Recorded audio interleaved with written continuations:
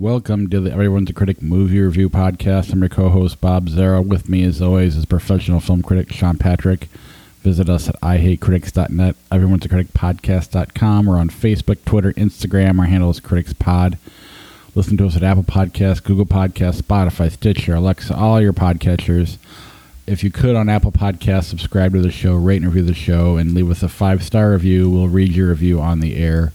And if you do so, we will give you a 4K Blu-ray copy that has been given to us by distributors across the country, across the industry, rather. Best way to help support the podcast is patreon.com/criticspod. There you'll get our bonus episodes where we talk about movies, but also music as well. And we generally bring a guest on to make it more interesting. And then finally, if you want some of our podcast merch, head over to tpublic.com and search for Critics Pod, or go to the ihatecritics.net and click on the TeePublic link up in the right-hand corner. Usually we record on YouTube live, but not tonight. But if you want to watch live, we usually post on our social media when we're going live, so be sure to follow us on all the platforms. All right. Sorry for last week. It's my fault we missed again. I just moved into a house to get away from the money pit I was in, and since being in here, the air conditioning's gone out. Dishwasher stopped working. The plumbing came disconnected underneath the sink in the kitchen. Lowe's totally screwed up the stove order. So we sat without an oven for a week. What else? There's more, and I'm forgetting. Oh, we're trying to train dogs to use an invisible fence. That's painful and hard to do. Mm-hmm. Not to mention my job where I'm trying to work. My wife went on vacation like almost the day we moved into the house, so I was left alone for a week. It's been a fun time, and nothing's gone right. So hopefully, I'm here tonight, so we're not on YouTube because of me, but we're getting closer. So hopefully and it's not getting any better. At some point, I'm going to Louder Than Life in Louisville, so I'll have to miss a week here at the end of September. The week of Kevin Smith, I'm going to be in Seattle. I'll be there for the episode, but I'm going to have to find a time during the weekend to hopefully catch one of the extended Fathom events, which breaks my heart that I can't go the Tuesday, Wednesday, or Thursday as originally scheduled. Anyway, that's the rest of the month, but let's go ahead and get started with this week's show. Let's start with Bodies, A24. Sure, Bodies. This is a new horror film from A24, which rarely misses. The story goes here: they've got a group of kids headed to a place in the New York, upper New York area with in the middle of the woods. There's a hurricane party going on. Two of the girls who are going to this arrive. I think it's Storm Reed and the girl from Borat. I can't remember her name now. I'm old. Anyway. I don't know. They are a couple. They're arriving, and right away you find out that they may not have been actually invited. Nobody knew they were coming, which just makes for early on awkwardness. But the whole thing gets pretty awkward. In fact, it grows even more than just merely awkward as the night goes on. This is a horror movie, so there's going to be some blood and guts and so on going on. And how that comes in the form of a game called Bodies, which is supposed to be just a fun little thing where you turn the lights out and everybody goes looking for each other, and you're supposed to just touch somebody and they're dead, and then everybody has to do social deduction to figure out who the killer is. Except that people start actually ending up dead. I think this is probably one of my least favorite A24 movies. And the thing about it is that it just doesn't feel quite as authentic as it should. Like, I think what they're going for is interesting. They're going for this combination of both satirizing modern culture, but also living within that modern culture. It wants to be all things to all people in that way, and I just don't think it lands in that way. I think the movie is occasionally kind of got a good jump scare quality to it. It's got a strong sense of humor. These are really terrific actors involved. Even Pete Davidson. Pete Davidson. I keep doing that all the time. I had to go back and rewrite my review after once. That sucks. Yeah, it's fine. It happens. I hadn't published yet, so I didn't completely embarrass myself like just now. Pete Davidson, he's still playing Pete Davidson. He's always going to be playing Pete Davidson in movies, and um, I didn't particularly find the twist regarding his character to be all that funny. I know it's meant to be, but I didn't find it funny. And the whole thing just doesn't quite come together for me. And I really wanted this movie to come together. I kept waiting for that moment to happen where it was going to click in that this is an A24 movie and that it's got a little bit something more going on. But the tricky tone that they're going for in this movie, this combination of comedy and horror, just never really lands. And at one point, I even thought, oh, they're going to pull the old "it's all just a dream" thing, and they almost did, I think. But then they pulled back, and I guess everything in this movie actually happens. In the end, I just was not particularly satisfied with this one. Yeah, I want to blame it on my age, but it sounds like that's not the case based on listening to the way you're talking about it. So. I mean, it's definitely a Gen Z horror movie. It's for them. I think my daughter would absolutely love this movie. However, A24 has given us so much more than that. They've given us less, too, on occasion. But for the most part, they've given us some pretty high art when it comes to movies. So, yeah, when you compare it to other A24s, it definitely is near the bottom of the list.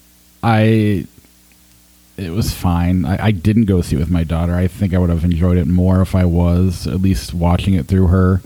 But again, I wouldn't be watching it through a critical eye at that point. I'd just be experiencing it, probably living it through her. And if she enjoyed it, it'd be one thing. But again, it's not A24. In terms of the twist, I didn't see it coming. At the same time, it's not like, oh my God, it's not The Sixth Sense. It's not even The Mist. It's, I guess you're right that we're trying to go for comedy. I wanted to try to, because it was A24, I'm trying to like it. I'm trying to do things to make me really go, this is amazing. Because I remember that feeling in the theater. And I know you weren't a fan, but when I saw The Mist and the way that ended, I was just like, oh shit, I just thought it was a ballsy ending at the time because movies weren't really doing that then. And it just kind of brought emotion out of me. And I was trying to make that feeling with this movie because it kind of does the same thing in a way. But it doesn't quite punch you in the face as hard as it really should. Because what you find out they were doing and what the result is it should be more of a punch to the face, And listening to you talk about it, I kind of recognize that a little more now. I was just kind of writing it off to, it's a Gen Z movie. It wasn't for me. But that should have been a pretty big punch in the face, that twist. And it wasn't. It should have been... It is dark, but it just... You're right. It doesn't land. It grazes off the side of your face. That's a good way of putting it. Yeah, I think... And part of that is, I think, that they're playing too much into the Pete Davidson thing, the too much into his persona, relying too heavily on your perception of him, and that's fine. But I think if you had a different actor who's playing a similar role, and maybe doesn't bring that baggage to it, then maybe it might work a little bit better. It might have a little bit more punch if he was an actor who was a little bit more unexpected doing something like that.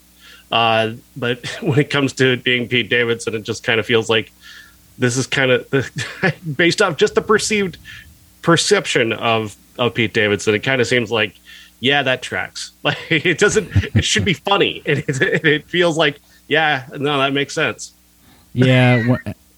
Really, if you put any Saturday Night Live character in a role like that. Now, this was designed to be more like Pete Davidson, but you're right. You have a classically comedic actor in a horror movie, and then there's kind of a humorous ending that's supposed to be kind of dark, and you're right. You throw that comedian into that role, it wouldn't work. But if you had, Miles Teller or something like that or whatever, not that he's probably too old for that role at this point, but...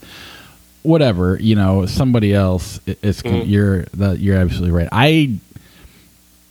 I thought for the most part he was really good in the movie, but you're right. He was just playing himself, so it's not. Or a perceived version of himself that we all have. I've kind of started to come around on Pete Davidson. I never really was a big fan over the last couple of years. I'm starting to like him a little more.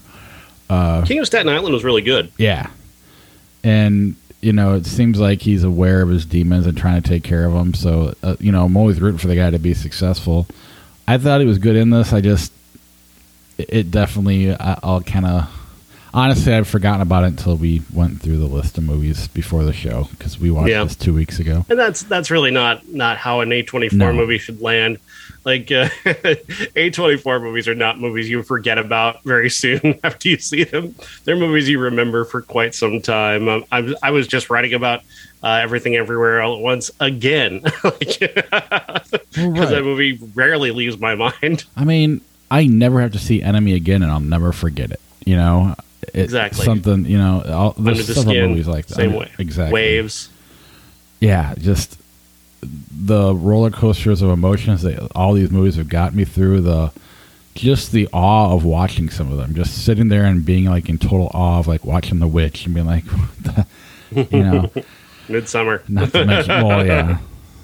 Yeah, and I think that's not this movie's fault, but it's kind of like what Pixar does. It's kind of like what happened to Pixar with like movies like Onward. Like, it's like, yeah, it's Pixar, but it's not Toy Story. Right. Well, all of a sudden, A24 is not our little hidden gem that only we know about. It's starting to be more of a. It's not quite mainstream, but it's just on the cusp of it. I mean, they're winning Oscars. This certainly feels like a mainstream play, right? In many ways, considering the rising star cast. Maria Bakalova was the actor's name I was trying to think of before. Rachel Sennett, who is just an amazing actress, just love her so much, and Storm Reed is incredible as well. It's a really great cast. It's unfortunate that I just don't think they had quite the thing that they didn't make it. It's so close to being where it should be, but there's not that transcendent moment where you're like, oh man, and I'm wanting that. When I watch an A24 movie, I want that moment. I live for that moment in an A24 movie. Absolutely. You get it in Lamb, you get it in Midsummer, Hereditary. I just wrote about Hereditary again. I need to watch that again. My son wants to watch the scariest movie of all time, and I'm like, I mean, if you were to poll the whole world, they'd probably land on The Exorcist. I know you wouldn't agree, but I think if you were to poll most people, that's what they would land on. But I'm like, if you really want to go scary, and then he's like, which one would win in a fight? And I'm like, well, movies don't fight each other, so I can't really. Well, you want to genuinely scare somebody. Texas Chainsaw Massacre, that's the way you scare somebody. That's a scary movie. That's a terrifying, awesome, brilliant movie. Whereas Your Mother Sucks Cock in Hell is like something that Kevin Smith could do. I love Kevin Smith. I do too. But I mean, that line makes me laugh, and it's supposed to make me like be upset. Oh yeah, I mean that's right. When I graduated college, I was going through these job interviews, and they were one of these jobs. A friend of mine worked at this company. He was a year older than me, so it was kind of they would tie you into a partner, and they tied me onto my friend, and he had gone through. And one of his coworkers, anytime they had touched the space bar, it would yell, "Your mother sucks cock in hell," with the Reagan voice. And it was always like, eat me, or whatever. He just, every key did something different. I'm like, I'm trying to get a job, and here he is pulling these pranks. I mean, it's saying it out loud. It's like the whole office can hear him do it. So it was like, needless to say, I did not get that job. Let's see. Let's go with Mac and Rita. Mac and Rita stars Diane Keaton as it stars her, but she's playing the same character as this young actress whose name now would of course escape me, but who delivers the best performance in this movie.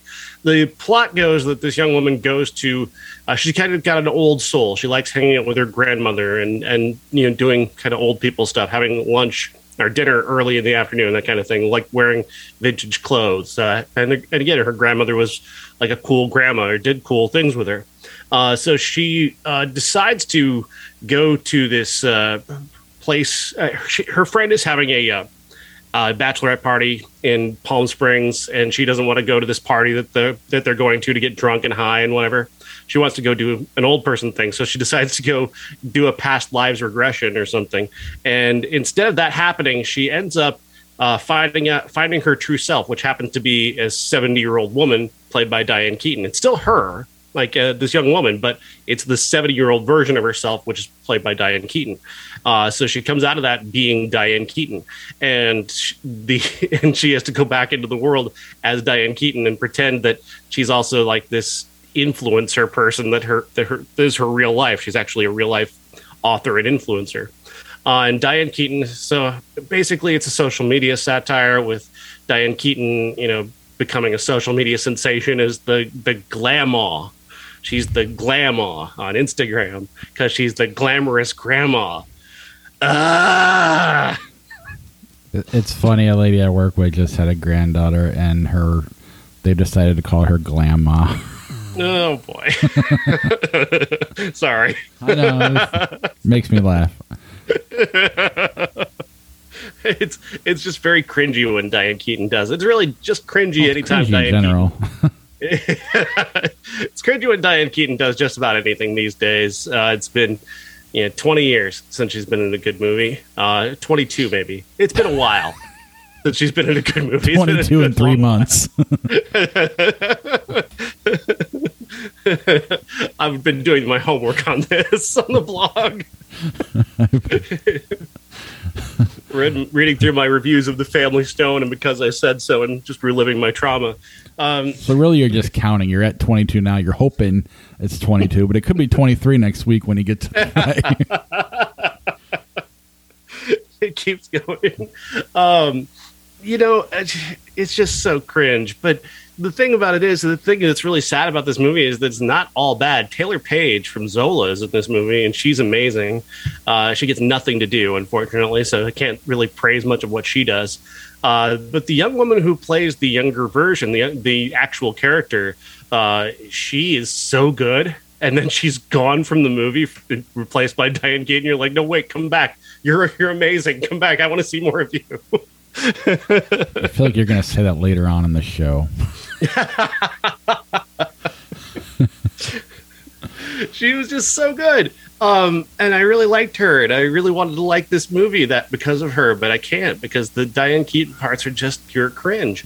This is directed by Katie Aselton, who's a really talented. Love her. Yeah, she's talented and funny, but I don't know what it is about Diane Keaton. She just sucks the funny out of anything she does.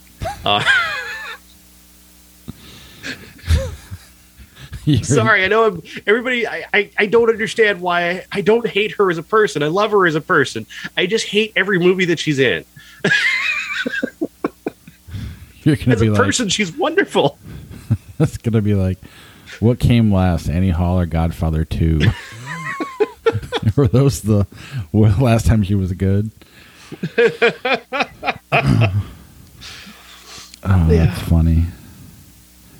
I apologize, but no, it's just bad. It's just another bad movie with her. I mean, there's this whole social media influencer thing too. My God, there's just does anybody know how to do a satire of this? Is it just such a satire of itself that no one can do a satire of a social media influencer? Probably. That's a good question. I don't know. Because it's never been funny. Anytime I've seen it on screen, I immediately cringe because nobody is capable of being funny at it. Addison Rae is an actual social media influencer, and she made a terrible movie about being a social media influencer. I mean, it's just such a ridiculous thing. Yeah. But I mean, it's like something that shouldn't exist and does. And and everybody's right. I was going to say everybody's just jealous of the fact that people can make money being on social media. But at the same time, those people are making movies, making fun of it, and they're not doing it right. I don't really know. I don't know. It's just such a ridiculous thing. I don't know how you make a movie that makes fun of it. It's just like Trump being president. You can only the jokes weren't funny anymore. It's the dystopian future has become real. Right. It's like, you know, you hit 23 and Logan's Run isn't funny anymore.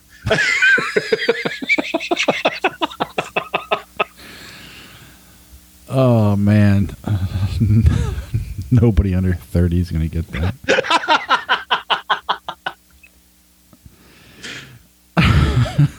Sorry. Orphan 2. Orphan 2, starring Isabel Fuhrman, which is kind of surprising considering that this is a prequel to the original Orphan that she was in. This is set before that film, and she's only, 13 years older now than she was when she made that film. So this has required a great deal of trickery, and this is where I gotta say that even though I'm not a big fan of director William Brent Bell, he did a heck of a job here trying to convince us that this was actually a very young, like 11, 12-year-old girl. This is the story that happened before Orphan, where, of course, her character died at the end. Spoiler alert.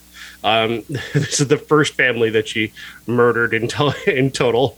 The story goes that she's the most dangerous patient at this Estonian psychiatric institute. She manages to escape from there, and her thing that she's done even before this movie, so they say it's first kill, but I mean, I don't know if that's necessarily the truth, because they say she's done this before, where she hunts down a family that is missing a child, and she looks for one that looks kind of like her and has been missing for a few years that she can pretend to be.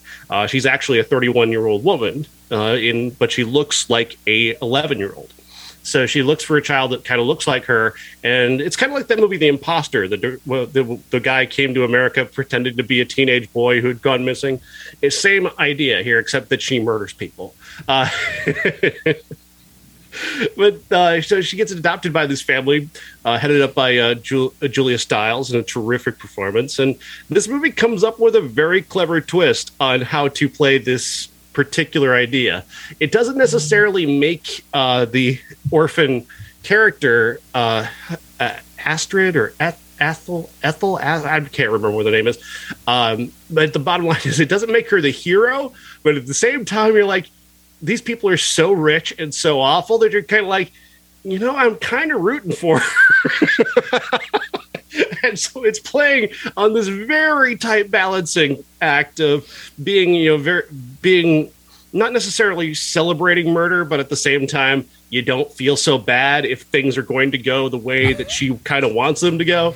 And so it does a really great job of that. It's really trashy, and in terms of technical filmmaking, it's not very good. I mean, it doesn't look very good, but the ability to make it look as if Isabel Fuhrman is really a child is pretty impressive. And most of the way that they build this plot, they came up with a really good idea, and I like that they came up with a really good idea. And so I'm kind of down with the idea of this, and I kind of like the movie in a way. It's trashy. It's not great, but it's as for a movie directed by William Brent Bell, which he's not made very many good movies, this is pretty impressive.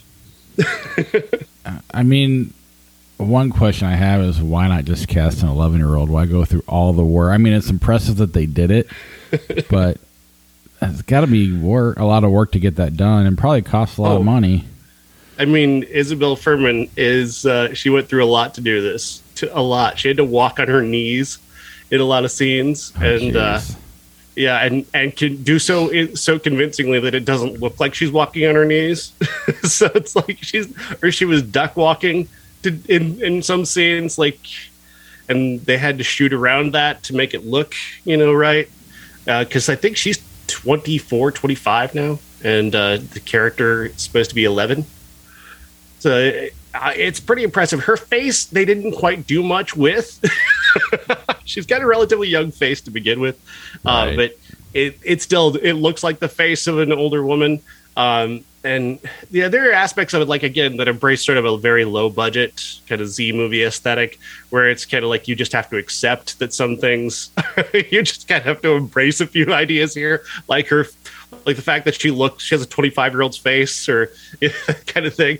But I didn't mind that so much because the movie doesn't ask you to take it seriously. It doesn't treat itself with a great deal of seriousness. I think Bodies kind of suffers from trying to be serious in a way. It wants you to take it a little bit seriously and ground it in a very serious way. This is a B movie. This is one that doesn't hide the fact that it's a genre film.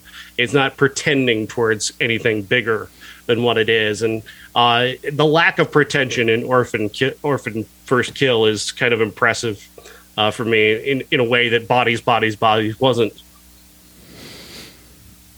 Fair enough. All right, let's move on to Emily the Criminal. Emily the Criminal stars the brilliant Aubrey Plaza as the titular Emily, who works as a caterer, but really could desperately use more money to do what she wants to do. And so when a coworker offers her this card that says, call this number if you'd like to make $200, she takes it. And she calls the number, and she gets invited to this meeting, and she's brought into this warehouse, and she's told, you can make $200, but it's kind of against the law. Now, if you want to leave, you can leave. But if you want to stay, you're going to get $200 to do this. So she stays, and she makes $200 doing this very particular kind of scam. This gives her kind of a taste, and it brings her into this criminal world, and she needs more money going forward to pay the rent and, thinking about going to do other things that she'd like to do and watching her friends be very successful. She kind of gets a little bit jealous. So she wants to make more money. And she figures out a way to get in on this scam and maybe make it even bigger for herself. Along the way, of course, she's dealing with very criminal types who are obviously, kind of her ally, but also kind of like, hey, slow down. You work for us, not for yourself.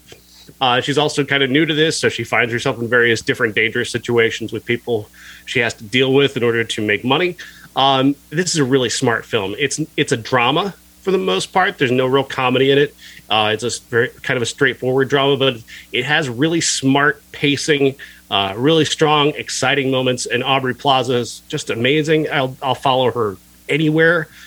She's so great, and she's so great in this. And really, this is one of the best single performances I've seen this year by an actress. She's just that good. She's so compelling and so interesting that she makes all of this work. And on top of which, the scam is really interesting to watch unfold and how they do it, and the technical side of how they pull off what they pull off. I don't want to give anything away about it because it's that interesting and it's that compelling. I really like this a lot. Well, let's stick with that theme because we want to have more Aubrey Plaza. Let's talk about Spin Me Round. Spin Me Round, yes. This is a different kind of Aubrey Plaza movie. Spin Me Round is a comedy about a chain restaurant, an Italian chain restaurant, owned and operated by a character played by, I forgot his name already. Anyway, it's such an interesting name. Alessandro Nivola, there it is. He's the chain guy. He lives in Italy. He runs everything. He's a billionaire. The character played by our lead character is played by Alison Brie. She's a manager at one of these restaurants, and she gets invited to go to Italy to train as a manager for this company and to get management training and spend a week in Italy. And it sounds all romantic and exciting, but obviously once she gets there, things will be a little bit different. She gets there and she finds that they've taken her passport away, and she's not allowed to leave the hotel. They're not staying in the villa that was promised to them. They're just staying in like a chain hotel. The training, it consists of really boring lessons, and then at one point just watching Life is Beautiful. But then she gets an opportunity to spend time with Alessandro Nivola. He takes her outside specifically to spend the day with her and get to know her. And right off the bat, I think this is where kind of the movie kind of goes wrong, because the movie doesn't quite know what it wants to do with the Alessandro Nivola character. I know he's not sincere, and there's no attempt for him to make himself seem sincere. But at the same time, I don't know what the movie intended with the character overall, because they give him these moments where he comes off as sincere, where he comes off as vulnerable.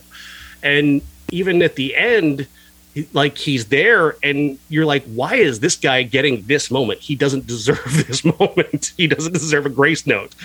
He's because again, right off the bat, with him being alone with one of the managers of one of his automatically he's the CEO. She has no power in this situation. You've got a power dynamic here that is automatically just off the charts wrong. And nobody comments on it. Nobody says anything about it. That does become a thing later on where you find out that maybe this whole trip has been designed to bring women to this guy and that there may be something even shadier going on. But again, they don't know what they want to do with the Alessandro Nivola character. Is he a villain? Is he just a creep? What is he? And that is a major failure of this movie. But the biggest failure is what they do with Aubrey Plaza. Aubrey Plaza plays his assistant, and she's the one who brings him the women to spend the time with. And she takes a liking to Alison Brie's character, and they begin to develop a friendship and something even more than that, maybe. And it's kind of this very exciting dynamic. And for about a third of the movie, this middle point in the movie, we're watching them together, and the movie is exciting. It's sexy. It's romantic. It's funny. They're great together. Their chemistry is off the charts. And then something happens, and her character is just gone from the movie. Just gone, just does not come back. And it's like, why are you not paying this off? How do you not pay off that chemistry in some way? Just having them spend a moment together just to kind of, settle things, however you want to settle them, it blows my mind. It is such a wasted opportunity. And it just really sunk the movie for me on top of just the whole what to do with the Alessandro Nivola character. The idea that you're going to give her moments at the end of this movie, the Alison Brie character gets moments at the end of this movie with Tim Heidecker's character, with the character, with another character that she's kind of spent a little bit of time with. She gets moments with them. She gets moments with Molly Shannon. And it's like, but you're not going to bring back the one character she actually really connected with in this movie? Are you kidding me? Like, that is just ridiculous. It is such a blow to this already kind of weak movie that really this becomes a very bad movie in the end. I think you're being too nice to it. I think this movie knows exactly what it wants to be, and it just made a bunch of bad choices. And, as good as Alison Brie and Aubrey Plaza are in this movie, they have a quirky sense of humor where I could see them reading this, and I'm projecting, I don't know them. I could see them reading the script and getting to that twist ending and thinking that's funny on paper, and then signing on to the movie for that kind of, just because it's so weird and out there. But it's just a movie that just kind of wanders in weird directions and it doesn't need to. If you would focused on, even if the movie was just about Alison Brie and Aubrey Plaza and that was it, I don't even know if anything needs to happen. Just watching them together was kind of like good. Mm-hmm. And I mean, they explained what happens in a throwaway piece of dialogue, but it makes enough sense, but it's just, you're still left like, I'd rather see that than what I'm watching. Mm-hmm. So I just think it was people making a movie who thought they were being cute and funny, and all of a sudden when you find out what's going on, it's just like, I don't know, it was just more like lazy writing, like, watch what I'm gonna do here. Mm-hmm. And that kind of threw me out of the movie. I was already kind of out of it anyway. Mm-hmm. And I wasn't a fan of what the direction they were going. I think they knew full well what they were doing the whole time. I just don't like what they did. At least that's how I feel. The movie turns into a horror movie for like 10 solid minutes. And it's like, where the fuck did this come from? Like, why are we doing this right now? Like, it's not scary. It's not funny. Well, they're using this dude from The Office too, who's like he comes out of nowhere, like he's in the background the whole movie. Now he's like leading this horror movie. He's like one of the most prominent characters. Yeah, bizarre choices all around. Just why make him a significant character at that point? My theory is that at some point they just lost Aubrey Plaza. like she couldn't stay. She had to go make a better movie like Emily the Criminal, and they just lost her and had to go on without her. That's the only way I can explain it. Why you give that character such significance in that movie and then drop her completely. I mean, all I could do in the last 5 minutes of this movie was search every frame going, okay, well, when's she going to show up? I mean, because you can't give her that much weight, and or maybe she just takes that much weight because she's that good. I think it's more that, if I'm being honest. I was searching every frame going, okay, when's she going to walk in? And then you've got a scene near the end where Alison Brie is standing in a kitchen, and they had a big moment outside of a kitchen, and I thought, she's going to knock on the back door. That's going to be cute. That's great. That's a great way to finish this off. And then nothing fucking happens. And I was angry. I was angry at this movie. I think the performance was better than the character personally. And she made us want more. It was just bad writing. It really is. I don't even know. Cause where they go, it's just, I guess it makes sense, but it's just kind of, I mean, it's even less funny than the ending of Bodies. Like and this is, both of them are trying to go for this funny little twist. Like, look what we're doing, and it's a bizarre movie, but not in the way that it wants to be. It wants to be bizarre, like let's move this way out there, and more it's in a bizarre way, like bizarre choices. Like, boy, it's bizarre you decided to go there with the movie versus, where did you think of that? You know, that's kind of the difference. There's nothing really groundbreaking about it. There's nothing that just kind of opens your eyes and you're just kind of like, wow, I never thought of something like that. Instead, it was just kind of like, oh, that's lame. Yeah. A 13-year-old could have come up with that. What does this title even mean? Spin Me Around. What does that even mean? What does that mean to this movie? Did somebody just in the marketing department going, yeah, absolutely. This has to have come from the marketing department. Oh, for sure. Wonder if it's the original name of the movie. Yeah, I can't imagine it is, because I mean, it doesn't make any sense. It doesn't relate to anything in the movie. So bizarre. Right. What an utterly bizarre movie. All right, we have 2 more movies left and 2 classics to go with them. So let's start with Fall. Fall. This is a movie starring 2 young women who are playing climbers, and one of them has a very severe trauma happen on a climb very early on, where her husband dies while they're climbing a rock face.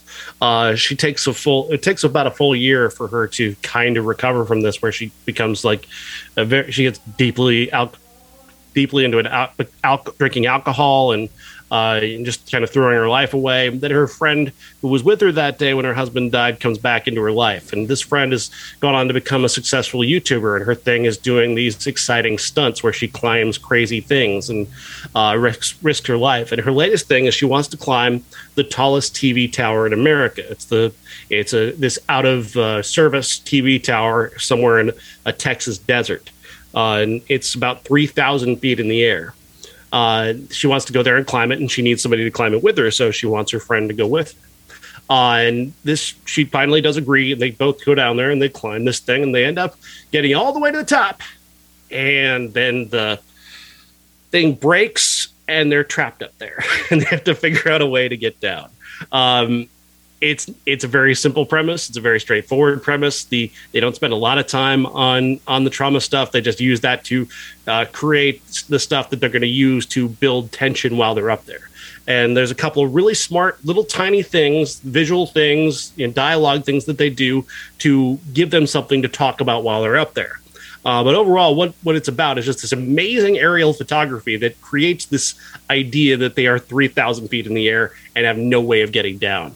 And then they create incidents where it's like, if you fall asleep on the tower, on this part of the tower that they're on, you could roll right off, just very easily, roll right off the side. It's a very small thing that they're standing on. Like, you have enough room. Like, if you sit down and lean back, you're leaning back against the tower itself, and then your legs are off the side, like in front of you. Like, that's the length of thing that they're standing on.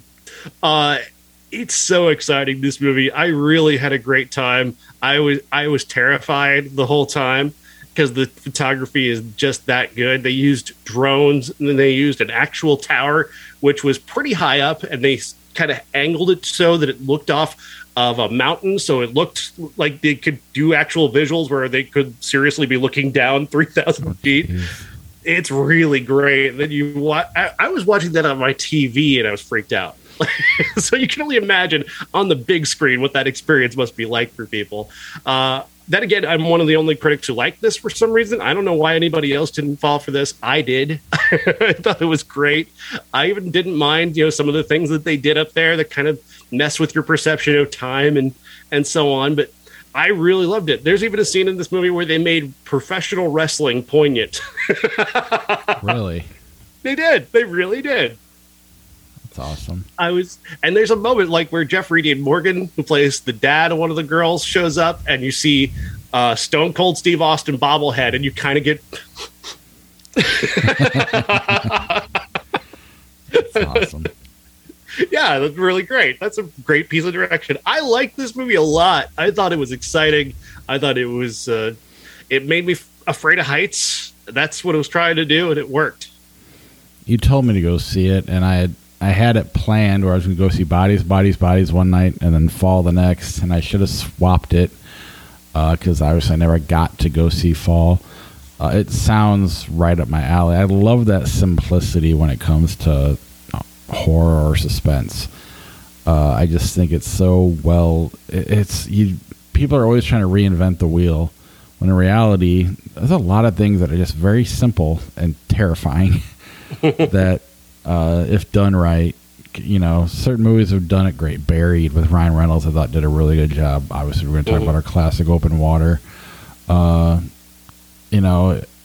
think I told you last episode, I thought Gravity was just going to be Sandra Bullock floating in space. That would have scared the shit out of me.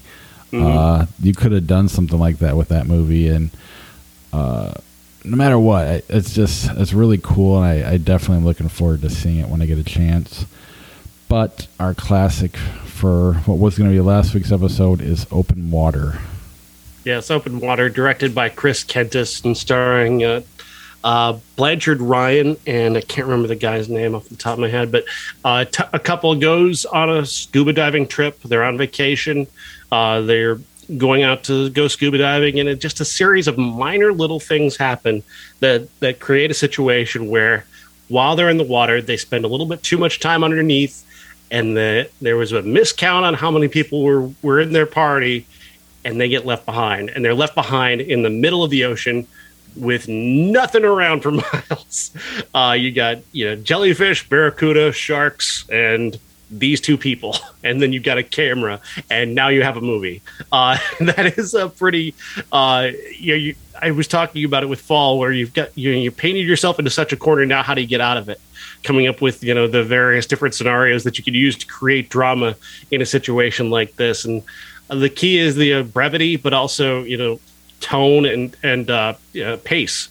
Coming up with just incidents to use, and this movie comes up with a lot of clever incidents. These two characters blaming each other. There's minor little arguments here and there. Just these the fear of sharks. What you'll do if one of them dies first. Like these questions that you're going to have to ask eventually come up, and they have got a lot of weight to them.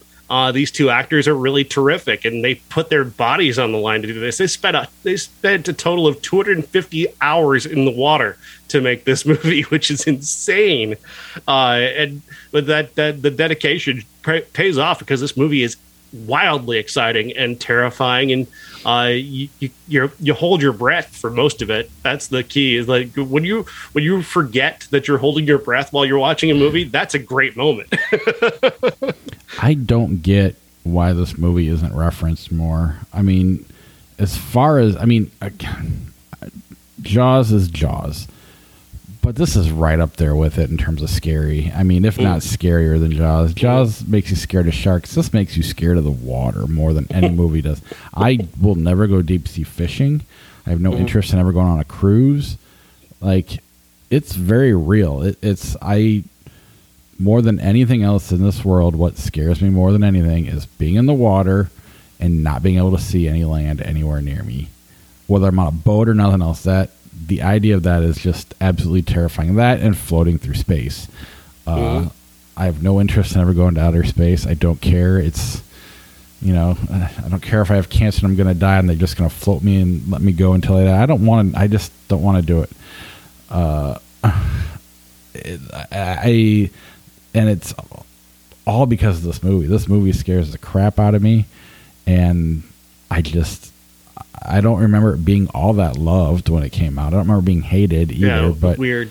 It definitely hasn't been talked about that much. So I was excited when you brought it up as a classic idea, but it baffles me that no one agrees with us that it's really that good. I mean, it really is one of the scariest movies I've ever seen, and it's just smart. Everything about it is believable.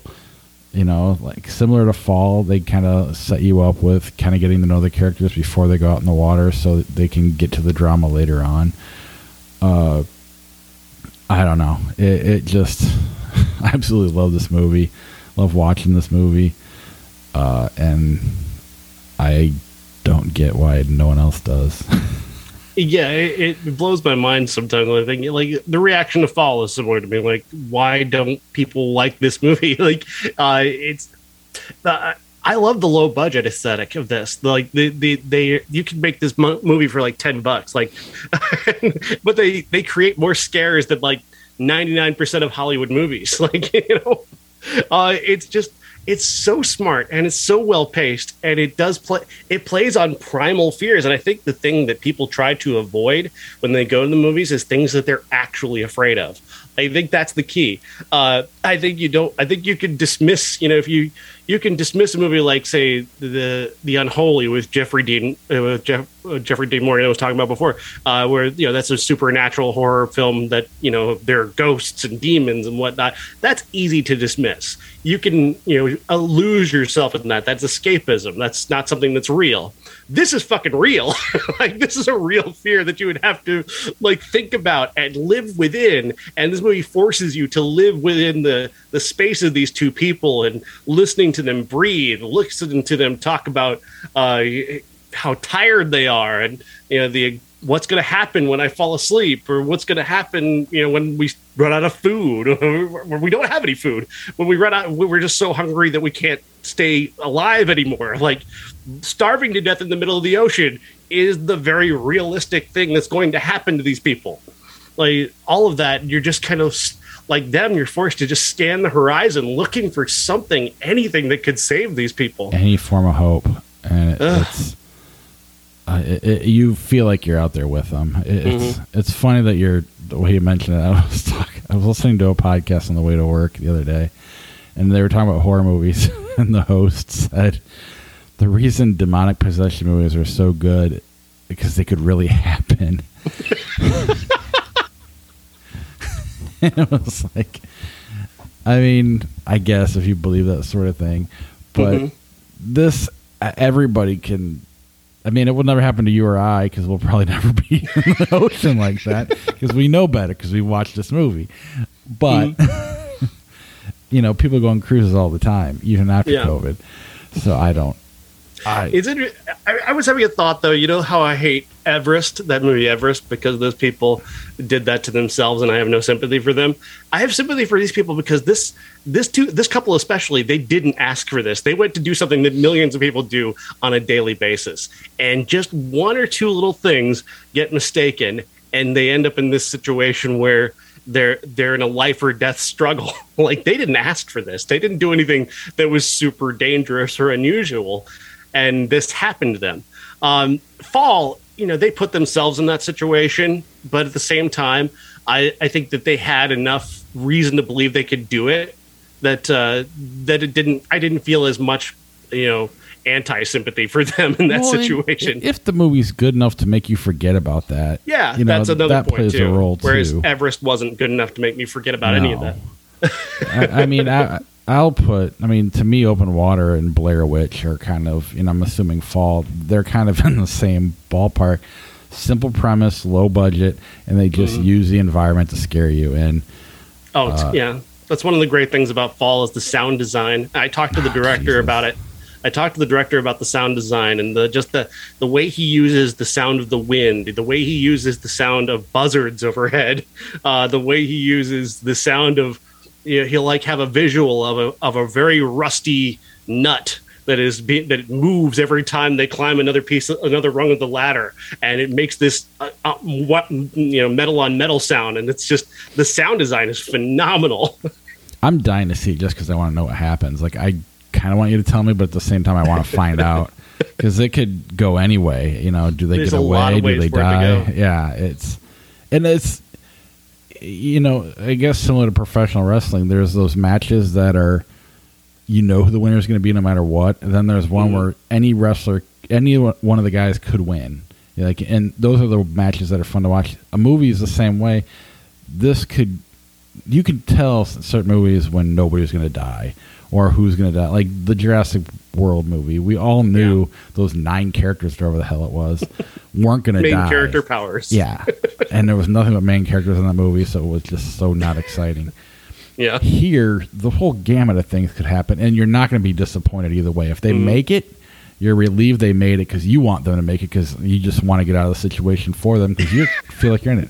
If they die, it just adds to the horror. So no matter what happens, and maybe I don't know, maybe that's why people don't like it. I don't know. But that's why I do like Open Water, and I am really looking forward to seeing Fall as soon as I can. Yeah, I mean, there's a moment in Open Water where one of them, I'm not sure if it was a where they were having like a fever dream or something, or one of them wakes up and they can't see the other one, and it is terrifying. Yes. Yeah. And the same thing happens in Fall, and it's fucking great. God, I can't wait. I'm a little afraid to see Fall in the theater, so I might wait for TV too. It's still scary on TV, I can promise you. But I don't know. Do you have a fear? Do you already have a fear of heights, or? Because I didn't before I saw this movie. I have a respect for heights. When I did my internship, I'm an accounting person. I was doing an auditing internship, and I literally had to count beans. So I would have to climb silos and then like look into them, and you're one arm on the ladder, one leg on the ladder, leaning over, looking down the hole and dropping a tape measure in to try, and then knocking on the side of the silo to see if it's if it's hollow there or not, and trying to measure how much corn's in there. And it was exciting and scary at the same time, because you've seen those silos, those ladders are very, very small. I've also seen a movie called Silo where somebody gets trapped inside of a silo and almost dies. Yeah, we didn't have to, we were told not to jump in them because it'll suck you in. That said, like quicksand. We did have to army crawl across the grain elevator full of corn and then measure the ceiling to the top of the corn. That sucked. My allergies did not like that. It's like, what the fuck? I just want a calculator, man. I'm going on these interviews, and they're telling me I had to do the audit for Gibson guitars, and I had to do the audit for Playboy magazine, and I just like all these. I had to do the audit for a corn elevator. Anyway, stupid Midwest. Yeah. Let's talk about Beast. Beast stars Idris Elba as a New York doctor who decides to take his 2 daughters to South Africa to visit the village where their mom was born and grew up. Their mom having passed away not all that long ago.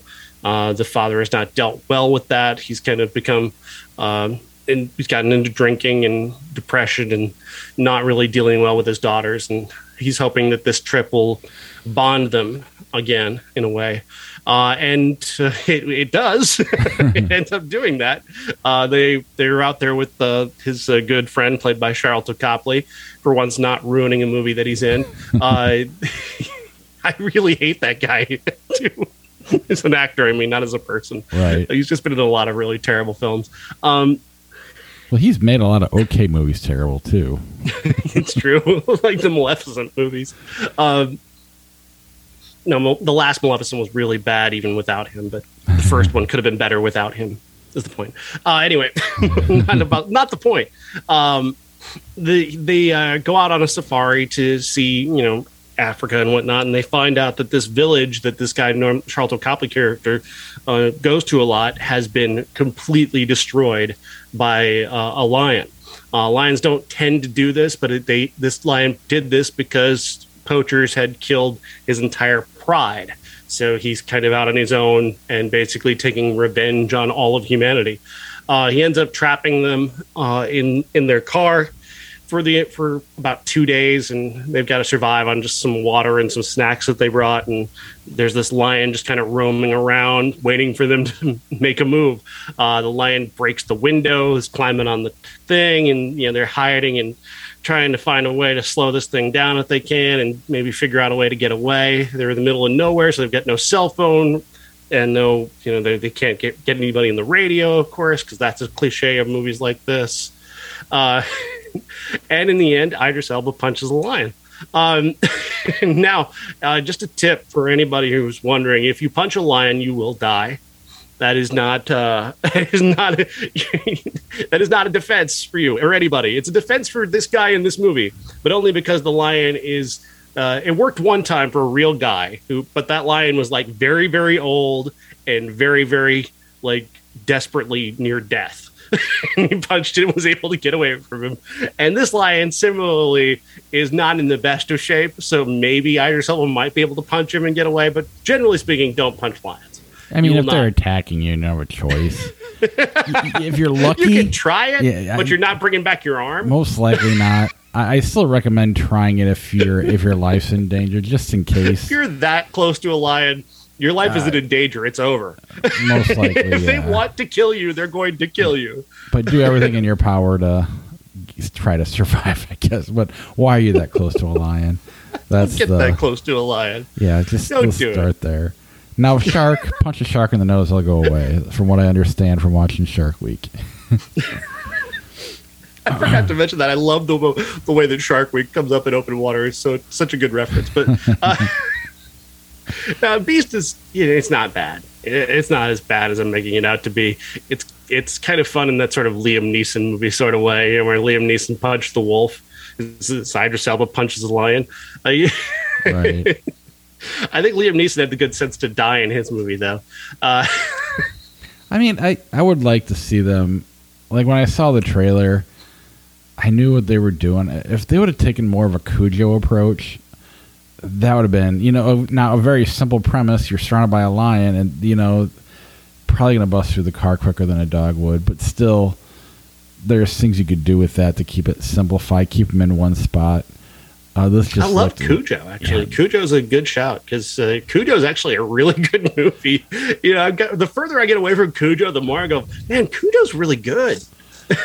I mean, really, when you come down to it, if I have to list the actual true scariest movies of all time, I mean, Cujo's up there, probably in my top 5. I like movies better than Cujo, but it's full on terrifying.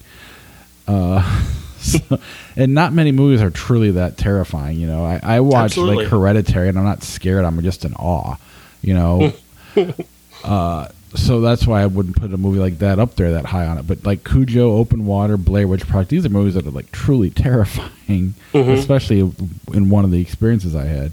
So I if this were to go for that, I'd be more into it. But it seems like I want a little more action movie-y with it. So I didn't go see it. But like I said, it's not bad. It's actually it's okay for what it is. It's kind of exciting enough. It's got character enough. Idris Elba enough. Everything about it is just good enough to say, you know what, not a waste of your time.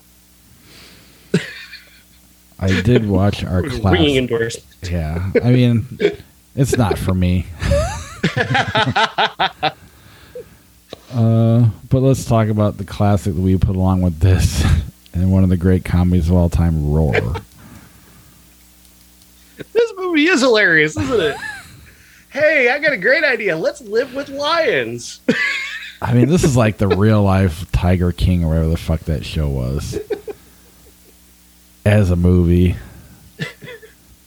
I've spent so much time just researching the making of the movie and the amount of injuries that I barely even watched the stupid movie. I couldn't even tell you the plot. I'm so much more interested in the behind the scenes stuff because it's billed as the most dangerous movie ever filmed. Well, because you're fucking doing it with lions. Aside from the movie where Michael Curtiz killed like 5 extras, this is the most dangerous movie ever. True. He killed like 5 extras, like, and endangered thousands of other ones. Yeah, that was Noah's Ark 1928. If you want, the footage is actually in the movie. You can see people dying. So there you go. Have fun. The first episode of Faces of Death is called Noah's Ark. Well, they shouldn't have been sinners. I mean, yeah, good point. Valid point. Anyway, no, Roar. The director. So the director of this movie is his wife is Tippi Hedren. She's in the movie along with her daughter Melanie Griffith, and 2 of her adopted sons are also in the movie. They actually raised these lions for 5 years specifically to make this movie, and they still got mauled. All of them still got mauled. Tippi Hedren was actually injured by 2 animals on this movie. So the elephant picked her up and tossed her and broke her ankle, and which then got infected and gave her gangrene. Then she came back, and the lion bit the top of her head and scratched her skull. She has a scratch on her skull from the teeth of a lion from this movie. That's lucky compared to what happened to the cinematographer on this film, who happens to be Jan de Bont, the director of Speed, was scalped by a tiger on this movie. Wow. Yeah. He had to have 227 stitches in his head from getting scalped. And he came back the next day and went back to work because he's a crazy person. Yeah, I mean, it's just... But then the assistant director nearly had his throat ripped out. The tiger caught him by the throat and thankfully didn't squeeze, because if he'd squeezed, it was over. But just caught him by the throat, was kind of pulling him a little bit, and he had to go in and have emergency surgery. And after that, 20 other crew members walked off. They didn't want to work on the movie anymore. Melanie Griffith nearly lost an eye. The director nearly lost his arm. His hand got bit completely through, like right through the palm, all the way through, leading to a blood infection that led to gangrene that nearly cost him his arm. And that was just one of the 17 times that he got bit. And then you watch the movie and you say, all for what? Right? I mean, it's not like you're making The Godfather. No. What even is this movie? Like, it's so... just watching these tigers just attack these people, and they're trying to deliver dialogue.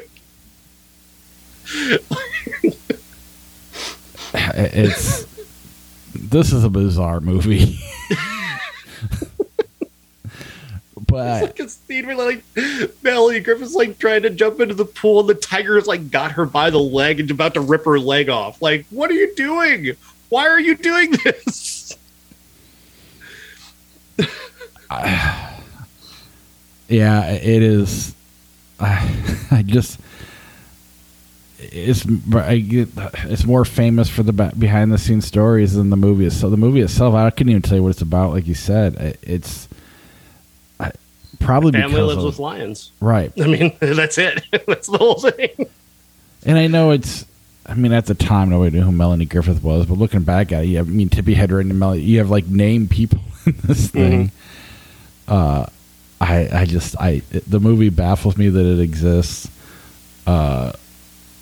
It's, I don't know why why people want to play with lions they don't get, or tigers or whatever else. It's a dilettante thing. It's like people with money just want to show that they can do anything, that their money can buy anything. Their money can buy, my own pet lions, and lions will listen to me because I'm rich and powerful and master of the universe. And then it's just pure dumb arrogance. And then the little cub they had grows up, gets a little too big, and they just let it loose, running around some town in a cornfield or whatever. They do the little cub bears too. People are idiots. Oh, so dumb. This movie is about people who are idiots. Yeah, that's basically it. And the movie is free on YouTube for anybody who wants to see it. And they left in a lot of injuries. So, well, they only could have so many takes. I guess a wrap for the day. He's got to go to the emergency room. All right, who needs an ambulance? We got 3 hours into work today, guys. Hopefully we can get a full day tomorrow. Remember, nobody call OSHA. Nobody call OSHA. Is OSHA even a thing? I mean, this movie could not exist today. No, there's no possible way. Like these are CGI tigers and beasts. So I mean, Idris Elba was never in the same place as that lion and beast. I'm sorry, I do that sometimes where I say lion and tiger. I know they're different things. I think everybody does it. Oh, where you talk about lions and tigers interchangeably. But interestingly enough, I wrote a piece about lions and tigers in movies based off of Roar and Beast, and there's actually a movie that had an accident that was just as interesting, and it was Jodie Foster, and I had no idea. Did you know she nearly died in 1972? No. She was in a movie in 1972 with a tiger, or with a lion, rather. Excuse me, where I can't remember the name of it. Napoleon and something. Anyway, yeah, she's walking in front of a real tiger. They've got a real lion. They've got this real lion in the movie named Major. 2 kids walking through the woods are trying to get to Michael Douglas's house. And Jodie Foster's 8 years old. She's walking in front of the tiger. And by her account of it was she's walking in front of the tiger, and apparently she wasn't walking fast enough. So the tiger decided to move her along by grabbing her around the waist with its teeth and picking her up and carrying her. So she tells the story. The tiger just comes up and just bites down on the side of her, like, and picks her up and is shaking her around. And the entire crew goes running. And the lion wrangler has this lion by this fishing line. He's running the lion on fishing line because they don't want anybody to see that the lion is on a line. They want that fishing line won't show up as much on screen. So they only got it by a fishing line. He's trying to get the lion to let go. And thankfully, the lion wasn't trying to kill her. The lion literally was just trying to get her to move faster. So he got him to convince the lion to drop her. She suffered pretty serious injuries, but she did go back to work 6 weeks later, and the movie still came out the same year. She didn't make it back the next day. The next day, no. She's not Jan de Bont. No. Not many are. It just reminds me of the old Chris Rock joke about Siegfried, whatever I forgot their name. What is their name? Siegfried and Roy. When his joke was something like, the tiger didn't go crazy, the tiger went tiger. The tiger was crazy.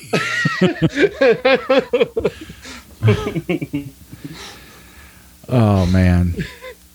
I mean, I don't recommend watching Roar. Go to Wikipedia or watch YouTube I'm more interested in the behind the scenes stuff. There are better documentaries about the making of the movie than there is this movie. This movie is terrible. All right. We didn't look up 1992, so maybe we'll catch up to you next week with all of that. But in the short term, let me pull up some Flickchart so we can the early 90s have been something of a bust. Let's just say it. Well, it's such a weird, I've mentioned multiple times when some movie will come out and I'll be like, well, Goodfellas already existed, so why does this, why do we still have Porky's level comedies still out here and Friday the 13th level horror still going on? Because it's unacceptable at this point. Unforgiven exists. There's been some great Sounds of the Lambs, some great movies now. Mm-hmm. It's time to start acting appropriately, directors of the early 90s. Absolutely. Black Hawk Down, The French Connection. I actually prefer Black Hawk Down. I do too. Do you dislike The French Connection or? Kinda, yeah. I mean, I'm not sold on it.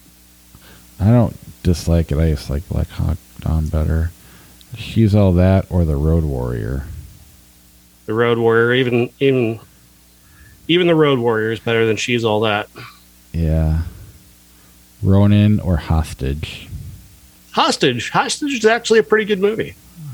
Okay. Don't carry the way. Thunderball or Lethal Weapon? Lethal Weapon. Yes. By a lot. Burn After Reading, Dangerous Liaisons. I really want to watch it. I can't believe we missed that back in '88. I don't know why I didn't watch it then. I do want to take another look at that, but Burn After Reading. Right. Recency bias. I don't have any fucking quarters. Magnolia or The Fisher King? Magnolia.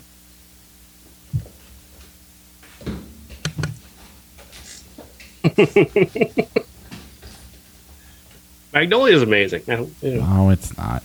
And I think The Fisher King's really good. Magnolia wins the coin flip, though. Cars 2, American Hustle. American Hustle. Absolutely. Subway, Office Space. Not familiar with Subway. The Quick and the Dead, Office Space. Office Space. Shit, that was 1995. Oh, wow. Quick and the Dead came out after Unforgiven. Planet Terror, Big Mama's House. Big Mama's House. How much I hate Planet Terror. Oh, well, Planet Terror actually won the coin flip. Sex Lives of... No. Sex Lives of the Potato Men. That's not even something I'm interested in. What about Roman Holiday? You know that one? Oh, I love Roman Holiday. Do you know Roman Holiday is way better than Ballistic X vs. Ever, which is one of the worst movies ever made. Perfect. Roman Holiday wins. Wall-E, Grease. Wall-E. Agreed. Tenet, The Terminator.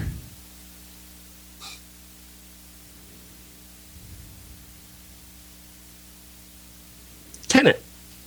I never did watch it, so I'll let you have it. National Lampoon's Christmas Vacation, X2. X2. That's how much I hate National Lampoon's Christmas Vacation. I kind of like the second X-Men. But Sean, the shitter's full. Hey, the shitter's full. Yeah, it's really fucking funny, man. Fucking walked out. I walked out of a screening I was hosting. I was hosting the screening, and after the shitter's full, I got up and walked out because, no, just no. Was that your first time seeing it? Yeah. Oh, wow. The Whole 10 Yards, the Simpson movie. Simpson movie. Whole 10 Yards was really disappointing. Yeah. The Great Muppet Caper, A Journey to Avebury. Never heard of Journey to Avebury. Enchanted, The Great Muppet Caper. Great Muppet Caper. I like Enchanted, though. Yeah, Broken Arrow, Hollow Man. Broken Arrow. Broken Arrow's kind of fun bad. Hollow Man's just bad. Broken Arrow beats Kevin Bacon's dick. It's not true. Even Invisible, he's got to show his dick. Isn't that amazing?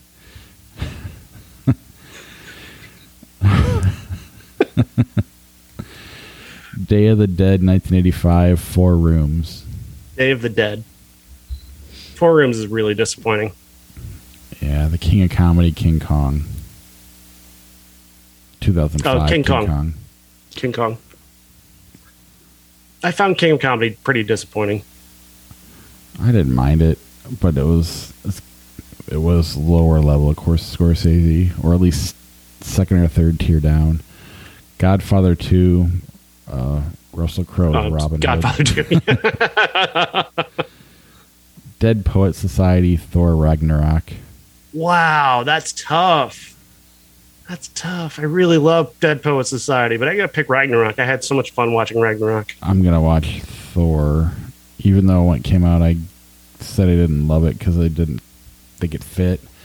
But it's Dead Poet Society. I just don't have to watch again. It's really good, but it's not fun to watch. Sky High or The Client. Sky High or The Client? Yes. I'm starting to lose you a little bit. Sky High or The Client? Can you hear me now, or are you still losing me? I can hear you, yes. All right. I'm going to go Sky High. I absolutely love Sky High. Way too much fun. Annie, The Return of the Living Dead. Return of the Living Dead. Please never make me watch Annie. The Muppets 2011 or The Crying Game.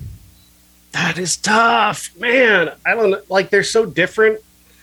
They're so obviously very, very, very different. But like, I enjoy them both in different ways. Yeah, I'm actually looking forward to watching The Crying Game again. Yeah. When it comes up, when it obviously must come up sometime this year. Still, Watch it came out this week, and we missed. we're just that lazy. We missed one of the best movies of the year. It was our classic once, so at least there was. Yeah, that. that's true.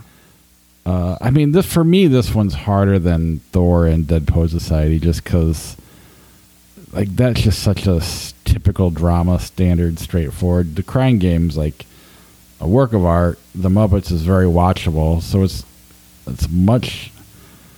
Like, I'm almost leaning towards The Crying Game, and I really love the Muppets. Oh, I'll go with you. Horton Hears a Who. The Devil's Rejects. Horton Hears a Who. God damn it. Horton wins the coin flip, but I voted for Devil's Rejects, just so you all know that. I published my original 2005 Devil's Rejects review, and yes, I hated it as much then as I do now. Hey, Roger Ebert loved it. That's all I care about. Jeepers Creepers, Don't Think Twice. Don't Think Twice. Terrific movie. Loved it. What is that about? I don't feel like I've seen that. It's about a group. It's about a group of improv actors who are, getting a little bit older and looking at new opportunities. And one of them gets a shot to play at a kind of an SNL thing, and kind of breaks up the group. And yeah, they're dealing with kind of going their separate ways or staying together as a group. It's funny. Mike Birbiglia is in it, and wrote and directed it. Paul Blart Mall Cop, The Core. You know what I liked is Paul Blart Mall Cop. It's not that bad, actually. Well, I mean, it's obviously the bar is not that high for it. Yeah, but no. I definitely think they step over it. It's absolutely, certainly better than The Core. Good God, what a piece of shit. 10 Cloverfield Lane, Changing Lanes. Those are two really good movies. Changing Lanes doesn't get the kind of credit that I think it deserves. It's got a complicated story. Absolutely. It's got some challenging questions for you. That I think that's probably why a lot of people don't like it. Is the movie really pushes buttons that you don't want pushed. I absolutely love that movie. I think I'm going to go Changing Lanes. Where are you leaning? I was kind of thinking Cloverfield, but if you're going Changing Lanes, like, it kind of gives me confidence to go there as well. All right. I mean, I like Cloverfield, but I'm with you with just the complication that is Changing Lanes. And Affleck and Sam Jackson are just so great in it. Mm-hmm. Run, Fat Boy, Run, Animal House. Animal House. Even though I don't think Animal House is that great. It's definitely overrated. Black Beauty, 16 Candles. 16 Candles. Yeah. My apology to horse girls. There's a lot of horse girls in the world. I don't even know this. This is a whole subculture that I've only recently become aware of. The women who love horses. Not love horses in that way. I mean, just they really like horses a lot. Not in the... Not in the Dick Long way. Not in the Dick Long way. Director of Everything much Everywhere more innocent way. Yes. 13 Unforgiven. It's Unforgiven, but 13 is an incredible movie. Absolutely. Again, another one of those movies that really force you into some very uncomfortable places. Yeah, they just happen to go up against one of the best movies of all time. Kung Fu Panda 2, The Shining. The Shining. The Simpsons movie, Kill Bill Volume 1. Kill Bill. Absolutely. Superman Returns, Goodfellas. Goodfellas. By a lot. Hardcore Police Academy. Which one is Hardcore? I don't remember that one from 20. I feel like I should know that, but I can't. Yeah, I feel like it too, but no, it just something about it doesn't even ring a bell. Badlands. I probably have a review of it somewhere. Probably. I feel like we talked about it on the show. I just can't remember what it was. Yeah. Badlands. Made real impression. Yeah. Badlands Police Academy. Gee, where do you go on this one? It's so tough. It's Badlands. It's a Terrence Malick movie I actually like. Cadillac Records, Rise of the Planet of the Apes. Rise of the Planet of the Apes. Great movie. The Taking of Pelham 123 or Dark Waters. See, I liked Pelham. I know a lot of people think that it's a lot of just John Travolta overacting, but he and Denzel, I thought they were actually pretty great together. But Dark Waters. Yeah, I've only seen that one. Spider-Man 2, The Age of Adeline. Spider-Man 2. Yeah, The Dallas Buyers Club, Before Sunset. Before Sunset. Still need to watch those movies. Drive Me Crazy, Vincent. Never heard of Vincent. Looks creepy. Drive Me Crazy, The French Connection. I guess I'll pick French Connection. Young Guns, Roxanne. Roxanne. They Live, Birth. They Live. Absolutely. Identity Thief. Birth is like what Nicole Kidman giving birth to her own husband or something. Yeah, it was fucking not fun to watch. I mean, I get why she took that role. She has to raise him as her son, and it's her husband. Yeah, I mean, as an actress, I get why you would go for something out of the box like that, but that's not fun to watch as an audience. It's too far out of the box. Yeah. Identity Thief, The Godfather Part 2. Godfather Part 2. Junior, Liar Liar. Liar Liar. Romy Michelle, Boys in the Hood. They're completely different movies, obviously, just incredibly different, but damn it. The thing is, this is hard because I almost like them at the same level for what they are. Boys in the Hood. I guess recency bias, I would go there. Yeah. Congo, Clerks 2. Clerks 2! Love that movie. I've seen Clerks 3. I know. Sorry. I'm very happy for you, and I'm very excited to see it. Cocktail in the Barbershop. I've not seen a movie from 1908. You never know. Cocktail Nightcrawler. Nightcrawler. The Polar Express, Seabiscuit. Well, Seabiscuit is a real piece of shit. But the Polar Express is also kind of shitty. So I'm not sure where to go. I guess Polar Express. Yeah. Only because I really don't like Seabiscuit. I agree. Spice World, The Road Warrior. Oh, boy. Road Warrior. If you had gone Spice World, the podcast would have ended.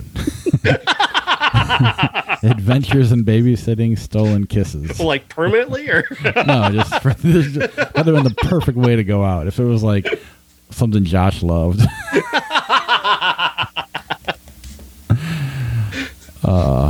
He's watched some good movies lately. I mean, he's already seen them a million times. We've been showing his son. That's kind of cool. It is. Adventures in Babysitting, Stolen Kisses. I don't think I've seen Stolen Kisses. Doesn't look familiar. Adventures in Babysitting, Breakin' 2, Electric Boogaloo. Like Adventures in Babysitting is a better movie, but Breakin' 2, if you're watching it with a good group of people, is the most fun. Really? Oh, it's so great because you can't stop laughing. If you've got the right group of people, it's just so much fun to make fun of. I've never seen it. Oh, man. Yeah, it's a lot of fun. Why don't you pick Adventures and I'll pick Breakin' and we'll just let the coin choose. All right. Adventures wins. That's fair because it's an actual movie as opposed to what Breaking is. Children of the Corn, 1984, Ant-Man and the Wasp. Ant-Man and the Wasp. 30 Days of Night, The Karate Kid 2010.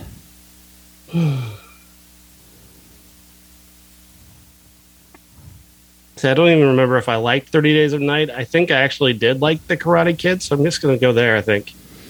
I liked 30 Days of Night. I didn't care about Karate Kid. I'll flip it. Wow, this is the best percentage of winning I've ever had, like 50-50. Yet... it's always when you don't give a fuck, right. Which one wins. Devil's Rejects. I would love to win that one. L.A. Confidential, Funny Face. L.A. Confidential. Undercover Brother, Mississippi Burning. Oh, Jesus Christ. Podcast episode over. All right. See you next week. What do we have next week? Do you know? Oh, gosh. Off the top of my head, I don't actually know. Sorry, audience. I just dropped the ball this week. But hope you enjoyed this episode. We'll see you next week. Bye.